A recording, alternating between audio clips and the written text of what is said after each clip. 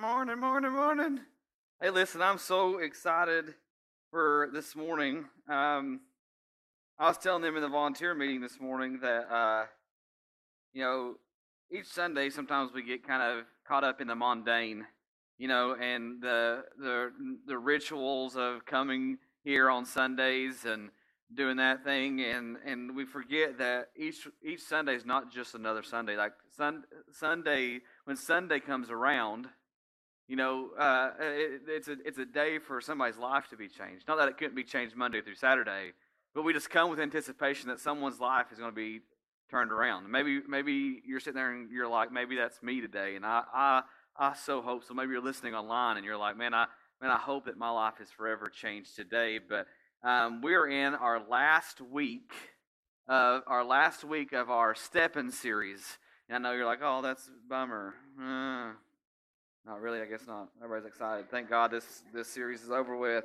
But we've said from the beginning that we are all called to the priesthood of Christ. No matter who you are in this room, you are called to the priesthood of Christ. And we've read this scripture from our friend Peter every week, and here's what Peter says. But you are God's chosen treasure, and that should make you feel special.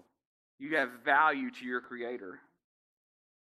You have value to your Creator. You are God's chosen treasure, priests who are kings, a spiritual nation set apart as God's devoted ones.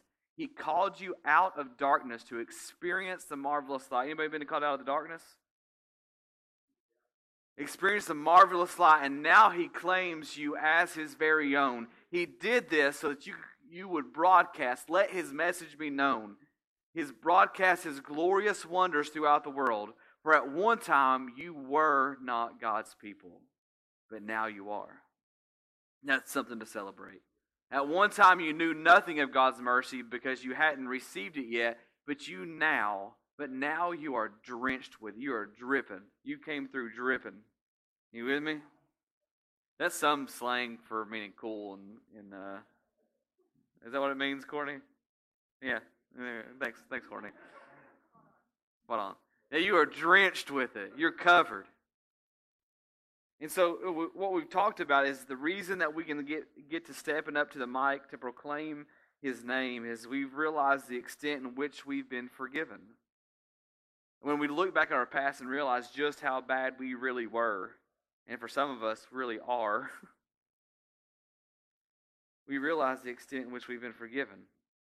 We've experienced this grace that leads to God's forgiveness. But you see, grace isn't just God's forgiveness. It's God's empowerment to step into freedom with what Christ has called you to do.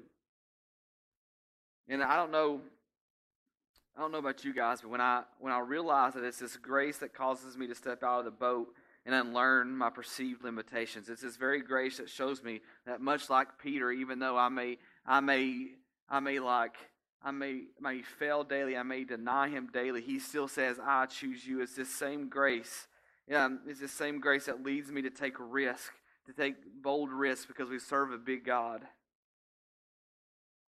It's this same grace that shows me that I can't contain it anymore. That I have to step out blazing, like we talked about last week. Like when we've experienced what we've experienced, when we've been forgiven like we've been forgiven, we can't contain it. We can't hold it back anymore. We can't. But what happens is when we begin to step out on that, when we begin to step out and take big risks, when we step out to proclaim the message that our enemy tries to get us to give up. Like he wants you to give up on things that are precious. He wants you to quit. The enemy will tempt you to quit every significant thing that you do. But the question this morning is this: what are we giving up when we give up?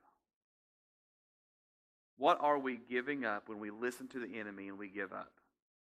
When we step back, we say we're not going to do that. And I don't know about you guys, but I've decided that, and I hope that you will too, that come hell or high waters, Satan, you'll never take me back to where I once was. Never, never. You'll never take me back to the place I was before. I've been through too much to let life whip me again. My faith is stronger than it's ever been. And my soul is more absolute. And here's why. Because there is revival in me. There is revival in me and in you. I'm not giving up because there's life.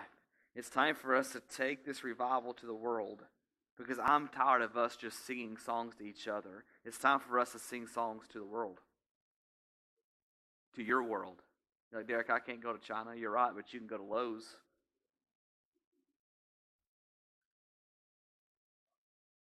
Yeah. You can go to First Horizon. You can go to the barber shop. You can go where you name your world. 6010 Easton Drive. Now you know where I live. Sorry, babe. Everybody knows where we live now.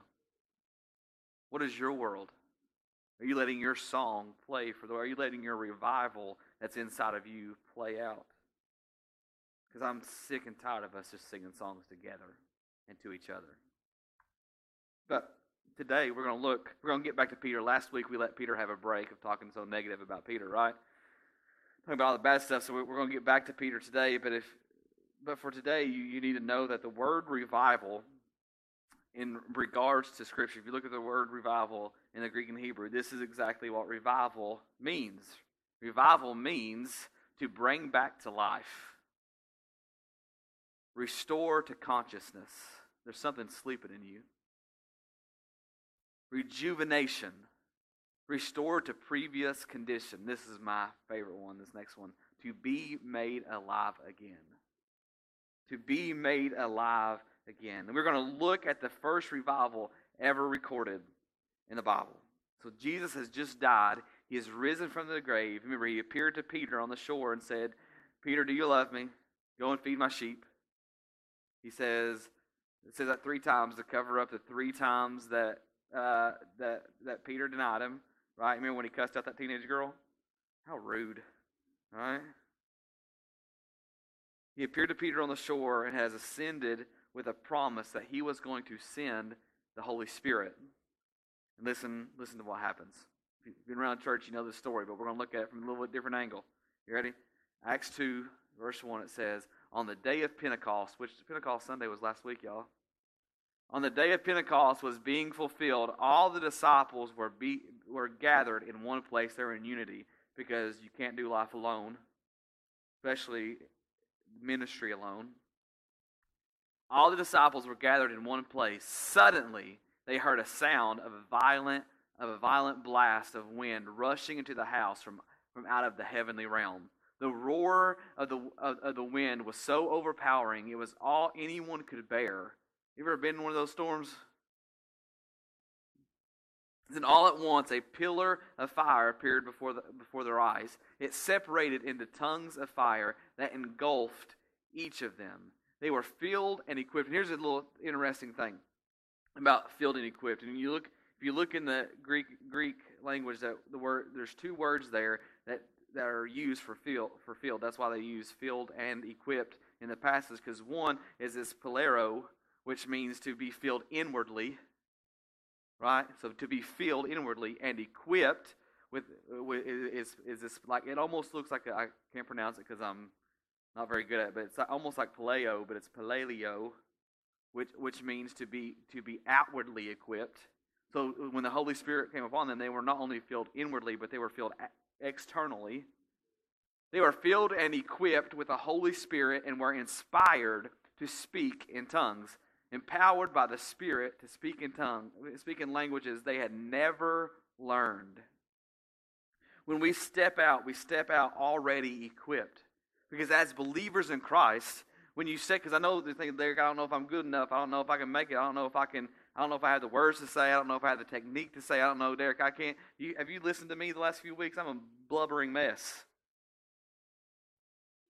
You with me? But when you follow when you receive the Holy Spirit, you are filled inwardly and equipped outwardly to do exactly what He has called you to do, even if it seems a little weird, even if it seems a little undignified. When we step out, we're already equipped. I don't feel like I have the tools, Derek, to start a revival in my world. Well, you are equipped with the same Spirit. And revival always begins by being equipped with the Holy Spirit. Because I think too often, sometimes churches and we as believers, we try so hard on our own abilities to make things move instead of trusting the guidance of the Holy Spirit. Revival always begins by being equipped with the Holy Spirit. The revival in your world has to begin with the promptings of the Holy Spirit and being filled with the Holy Spirit. It's the Holy Spirit. It's the Holy Spirit that has brought you to life. That's why our friend Paul would write to the Roman church. He would write this in Romans 8:1. He would say, "So now the case is closed. There remains no accusing voice of condemnation against those who are joined in life union with Jesus, the Anointed One. For the law of the Spirit of life, flowing through the anointing of Jesus, has liberated us from the law of sin and death." That's the being filled inwardly by the Holy Spirit. You are cleansed from the inside. You're no longer viewed with a sinful heart because you have Jesus in you. You has liberated you from the law of sin and death. For God achieved what the law was unable to accomplish. And this is really interesting. I love talking about this part because, listen, you can't fix you. You with me? Like, I don't care how good you are or how good you think you are. If you follow every period and every exclamation point of the law, you do everything right, guess what? It's not good enough, because Paul just tells us that God achieved what the law was unable to accomplish. That's why it's by faith alone are you saved, not by works, so that no one may boast, Ephesians says. Because the law was limited by the weakness of human nature. You're weak, bro. Yet God sent us His Son in human form to identify with human weakness. Isn't it great we have a God who knows exactly how we feel? He's not some guy who just creates us and says, you know what, do what you can. No, He knows how we feel. He knows our weaknesses. And it goes on to say, clothed with humanity, God's Son gave His body to be the sin offering so that God could once and for all condemn the guilt and power of sin. So that's all the inwardly, filled with the Holy Spirit, inwardly cleansed, filled. So now every righteous requirement of the law can be fulfilled through the Anointed One living His life in us. And we are free to live not according to our flesh, but by the dynamic power of the Holy Spirit. This is where we get the equipped part. The outward, like you're equipped. Verse 5 says this, those who are motivated by the flesh only pursue what benefits them, but those who live by the impulses of the Holy Spirit are motivated to pursue spiritual realities. For the mindset of the flesh is death, but the mindset controlled by the Spirit finds life. What are you being controlled by? What are you being controlled by? This is because it's the Holy Spirit that gives life. You can find no other life than being empowered by the Holy Spirit. And revival to bring back to life is impossible. If you can only find life through the Holy Spirit, revival can't start without life, because revival, remember, means to be brought to life again. Revival. It's the Holy Spirit that guides us. You know, earlier a minute ago when I said that, He has died, He has risen, He's appeared before His disciples, and He promised that there would be one to come. This is the verse that we're talking about. Acts 1:8 says, "But I promise you this, the Holy Spirit will come upon you, and you will be seized with power." Not maybe. You might be seized with power. Not like, well, if you do all the right things, you'll be seized with. No. You will be seized with power, and you will be my messengers to Jerusalem. But the question becomes, what message are you delivering? You will be my messengers to Jerusalem, through Judea, to the distant provinces, even to the remotest places on the earth. You're like, Derek, how is this even possible? How is this, like this is first century, like the only world they knew was within 50-mile radius of where they were standing, right? Give or take a few miles. Like, that's their world. Like, how are we going to reach the uttermost places of the most remotest places on the earth? It'd be like us trying to witness on the moon. How are we going to get there? You know what I'm saying? Like, we know it's there, but how are we going to get there? But this verse means you will go proclaim, taking the revival in you to others, and he will guide you in what to say, and what to do, and who to speak to. And it begins in Jerusalem, your home, to Judea, your community, and to the ends of the world. Your world, where you live, work, and play. Live, work, and play. Let me show you what the power of the Holy Spirit can do. Watch this. I'm not going to do no magic trick, y'all. Okay. Acts 2:5. This is what the Holy Spirit does. Now, at that time, there was Jewish worshipers who had immigrated from many different lands to live in Jerusalem. When the people of the city heard the roaring sound, because revival has a sound, not a noise. There's a lot of people making noise. There's a lot of people making noise, and noise is annoying. But a sound, like Kristen's voice. Hey, trying to help you out, Cody. Revival has a sound. And this sound attracts people. Like, people don't like you just because you're Christian. You're probably making a noise. Or are you making a sound? When the people of the city heard the roaring sound, crowds came running to where it was coming from, stunned over what was happening, because each one, this is what the power of the Holy Spirit does, each one could hear the disciples speaking in his or own language. It'd be like me talking now and someone in Mexico hearing me speak in Spanish, someone in France hearing me speak French. It was an amazing moment. Each one could hear the disciples speaking in his or her own language. Bewildered, they said to one another, "Aren't these all Galileans?" Or in other words, aren't these all fools? Aren't these all unlearned men? Aren't these idiots? Are these all Galileans? So how is it that we hear them speaking in our own language?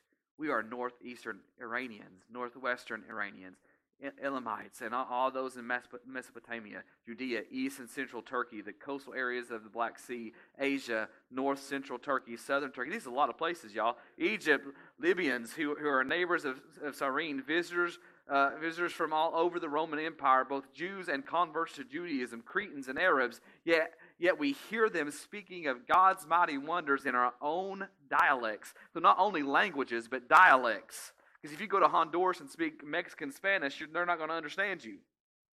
They're hearing them not only in their language, but in their own dialects. Talk about like turning that knob a little bit higher. That's like, 10 on an amp. That's like 11 or 12. I wish there was a 12 on an amp. That'd be awesome. Verse 12, it says this. They all stood there dumbfounded and astonished, saying to one another, "What is this phenomenon?" What is this phenomenon? Here's the thing. Revival always has a sign of the supernatural. Revival always has a sound of the supernatural, like Derek. We're in America. We don't believe that. We're in America. We don't believe in the supernatural. We're not into that spooky stuff. We're not into that weird stuff. And in our American Christianity, we often push the supernatural to the other side of the table. God doesn't work that way anymore. Apparently, you're not paying attention to the rest of the world. In America, we push that thing aside, thinking, "No, we don't need that. We don't want that. Like we don't need that, Derek. Like, don't bring this stuff up." But Jesus himself said that those who are followers of him, this is Jesus' words found in Mark. In Mark 16:17, he would say, "And these miracle signs will accompany those who believe." Who believes in here? Me. I'm a believer in Jesus. These miracle signs will accompany those who believe. They will drive out demons in the power of my name. Woo! That's a little scary. They will drive out demons in the power of my name. They will speak in tongues. They will be supernaturally protected from snakes and from drinking anything poisonous. They will lay hands on the sick and heal them. But I'm gonna go back. Went on to the next verse. Like, this is Jesus' words that you will be empowered to do. You'll be empowered to do. But for the amen section, we have to be careful, because what we might perceive as mundane is also supernatural. Someone's life forever being changed through salvation is supernatural. If you ever tried to make a sinner into a saint, it's impossible. It's supernatural. A believer following the fruit of the Spirit, that's supernatural. Just as much as speaking in tongues and healing people and throwing out demons. Even though that would be fun to watch. We have to be careful. It isn't always loud and boisterous. It can be a sinner coming to Christ. It can be a believer bearing fruit of the Spirit. It can be a gentle touch. But revival always has a sign of the supernatural. And if your life has been changed by the gospel of Jesus, there's supernatural work in you. Your heart has been cleansed. Acts 2:13-36 says this. This is some of the people's response. But others poked fun at them and said, they're just drunk on new wine. And I don't know if y'all have ever had new wine, but I like older wine, the one that's been fermented. No, never mind, it's a joke. Dang it. Peter stood up with the 11 apostles and shouted to the crowd, listen carefully, my fellow Jews and residents of Jerusalem. You need to clearly understand what's happening here. Uh-oh. Is Peter going to put his foot in his mouth like he always does? Listen, these people are not drunk like you think they are, for it's only 9 o'clock in the morning. Come back in a few hours, maybe. But right now, it's just 9 o'clock in the morning. This is the fulfillment of what prophesied through the prophet Joel. For God says, this is what I will do in the last days. I will pour out my Spirit. You'll be drenched with it.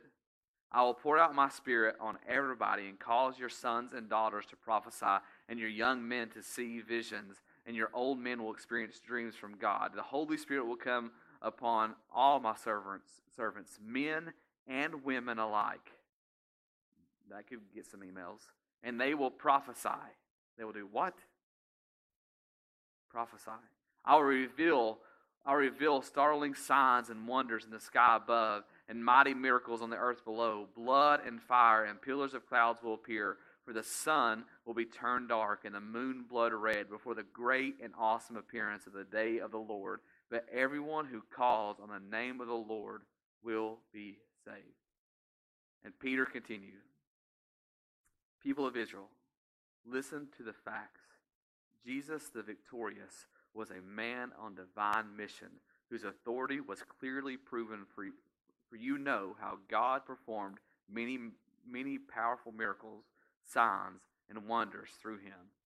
This man's destiny was prearranged, for God knew that Jesus would be handed over to you to be crucified, and that you would execute him on a cross by the hands of lawless men.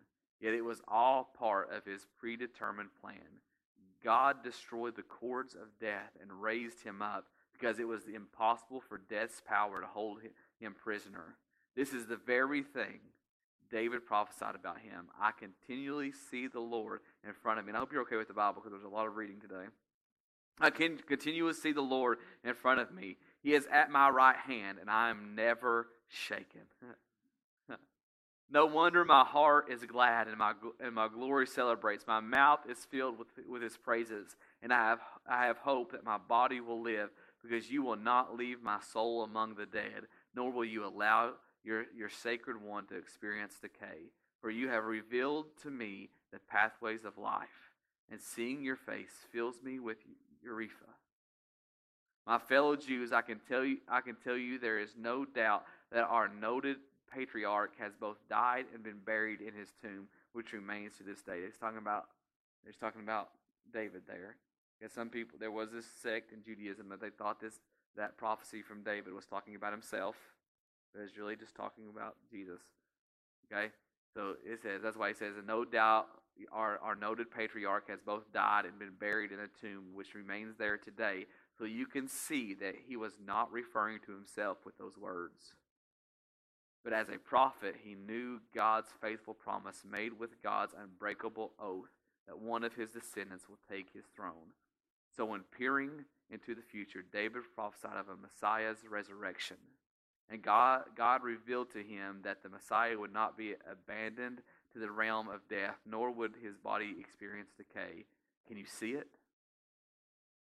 Imagine being there in the audience and hearing that. Can you see it?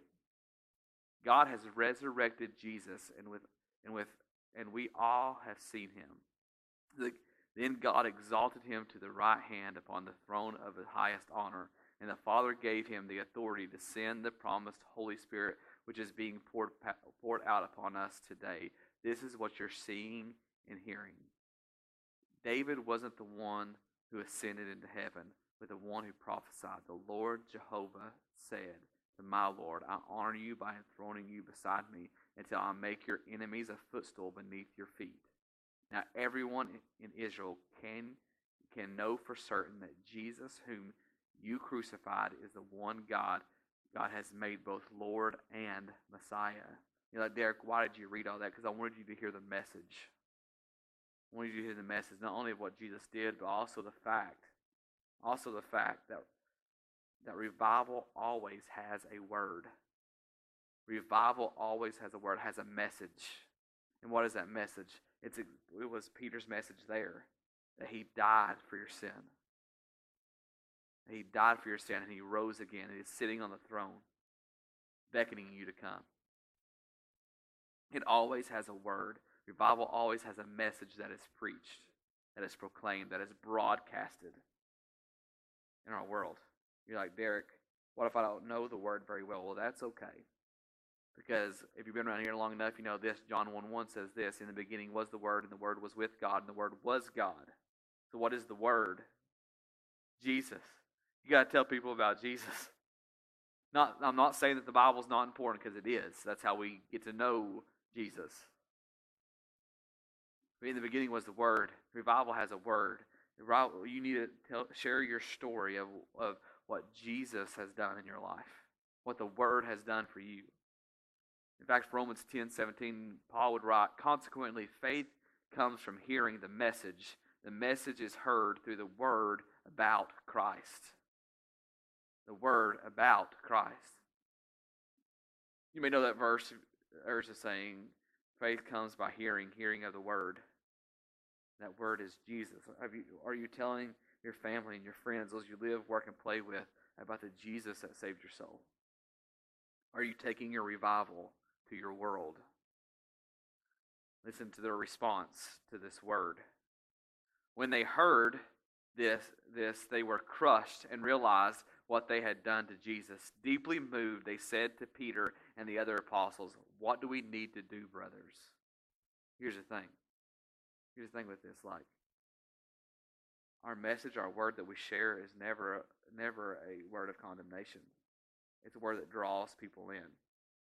For even John 3:17 says, for I did not come into the world to condemn the world, that through me the world may be saved. If Jesus didn't come here to condemn, not that time yet, then we don't need to go condemn those around us.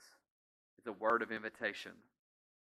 It should be a word that says, makes people say, what must I do to fix this?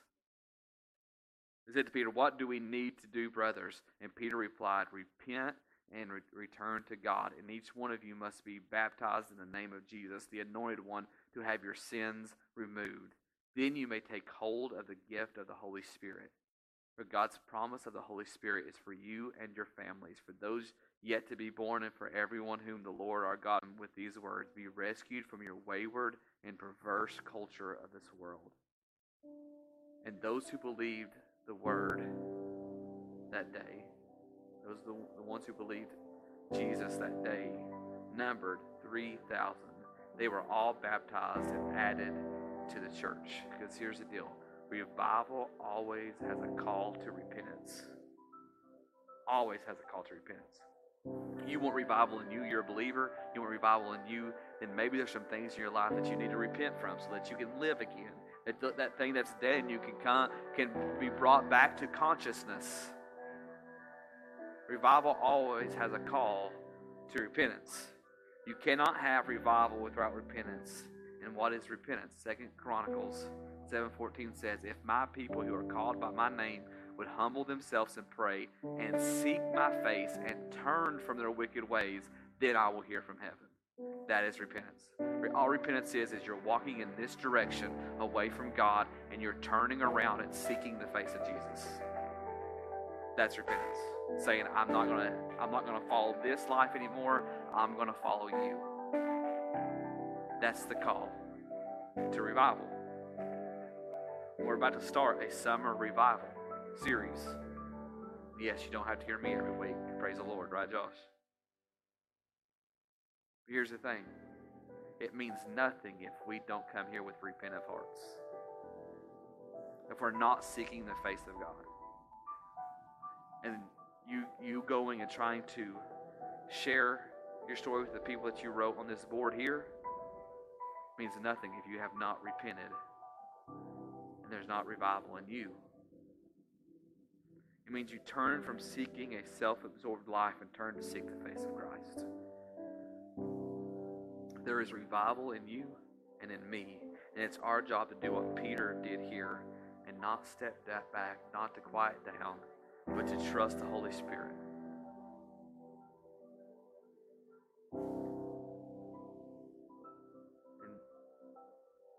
And as much as the enemy wants you to give up, to quit, we can't quit on what God has called us to do, because revival is waiting. Don't quit on what God has called you to do. He's calling you to repentance this morning so that you can live again, not to condemn you, that you can live again.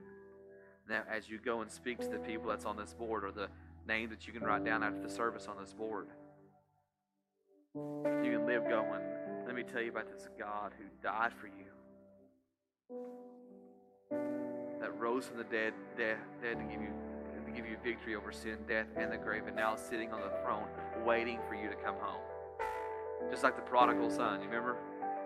He was waiting on the porch looking for his son. His son was just like, man, if I could just go be a slave to my dad, it'd be good enough. And the dad saw him coming from afar off and went to run and went to sprint toward his son. He gave him a robe, put the ring on his finger, and revived him back to his original status. And that's what the Father wants to do for you, and that's what the Father wants to do with those people you live, work, and play with. But it has to begin in you. Are you following the Holy Spirit? Are you being equipped with the Holy Spirit? Are you listening to what He has for you? Because if you're not, then you're not ready for revival. But revival always begins in us. It begins with us repenting of things we've done wrong and then following with the Holy Spirit, because He's going to ask you to do some crazy things, I bet. He may ask you to give that homeless guy at the corner 25 cents or $1. He may call you to make dinner for that family. He may ask you to put your hands on somebody and pray for them. He may ask you to pray for healing for somebody. He may ask you to do some things that makes you uncomfortable, but you are equipped with the revival in you.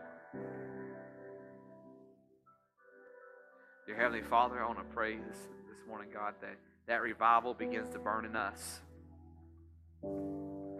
That you pour out your Holy Spirit onto us, and that let us feel like God calls us to get uncomfortable, so that we can first repent of the things that we need to repent of, and then lead others to seek your face. May we just seek your face this morning. Because there's revival that needs to happen in this land. That land meaning our hearts and the hearts of those around us. I pray for our hearts here, God, that we have a fire that burns for you. And I pray all this in your name.